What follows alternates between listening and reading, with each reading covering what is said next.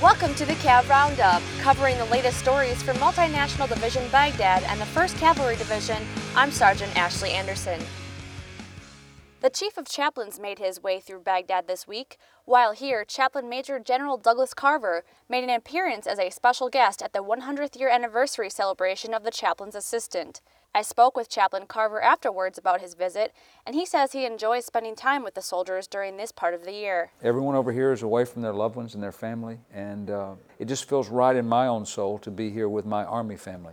My wife even sent me an email today. She said, you know, I'm going to miss you on Thanksgiving, but you're right where you need to be. So even our spouses and our children, they understand that it's really important for us to be together as an Army family on these significant days, especially like Thanksgiving, which is celebrated by all faiths, perhaps more than any other time of the season of the year. And with the holidays here, deployed soldiers may have difficulties being away from loved ones. Chaplain Carver says for hard times like these, faith is a key ingredient in completing the mission and making it home safe. There's something about faith that helps you stay courageous and strong and bold and optimistic. Faith is that energy or resilience that keeps you going when you don't want to go on. And it gives you something that no training can give you.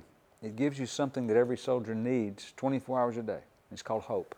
For all those deployed to Iraq and Afghanistan, the Chief of Chaplains says he's proud of all the things soldiers are accomplishing. On behalf of the senior leadership of the United States Army, I would just like to thank them for their continual faithful service to our United States Army during one of the most challenging times in our 234-year history.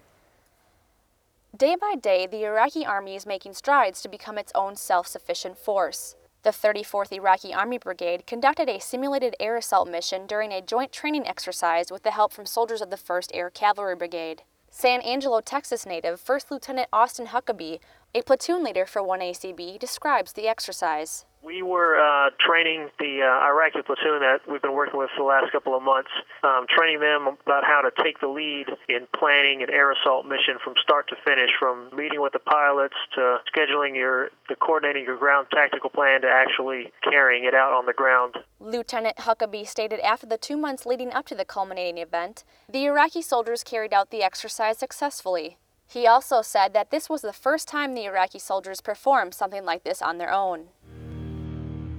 Well, that's it for today's Cav Roundup. To learn more about the soldiers and units supporting multinational Division-Baghdad and the 1st Cavalry Division, check out our website at www.hood.army.mil/1stcavdiv. From Baghdad, I'm Sergeant Ashley Anderson.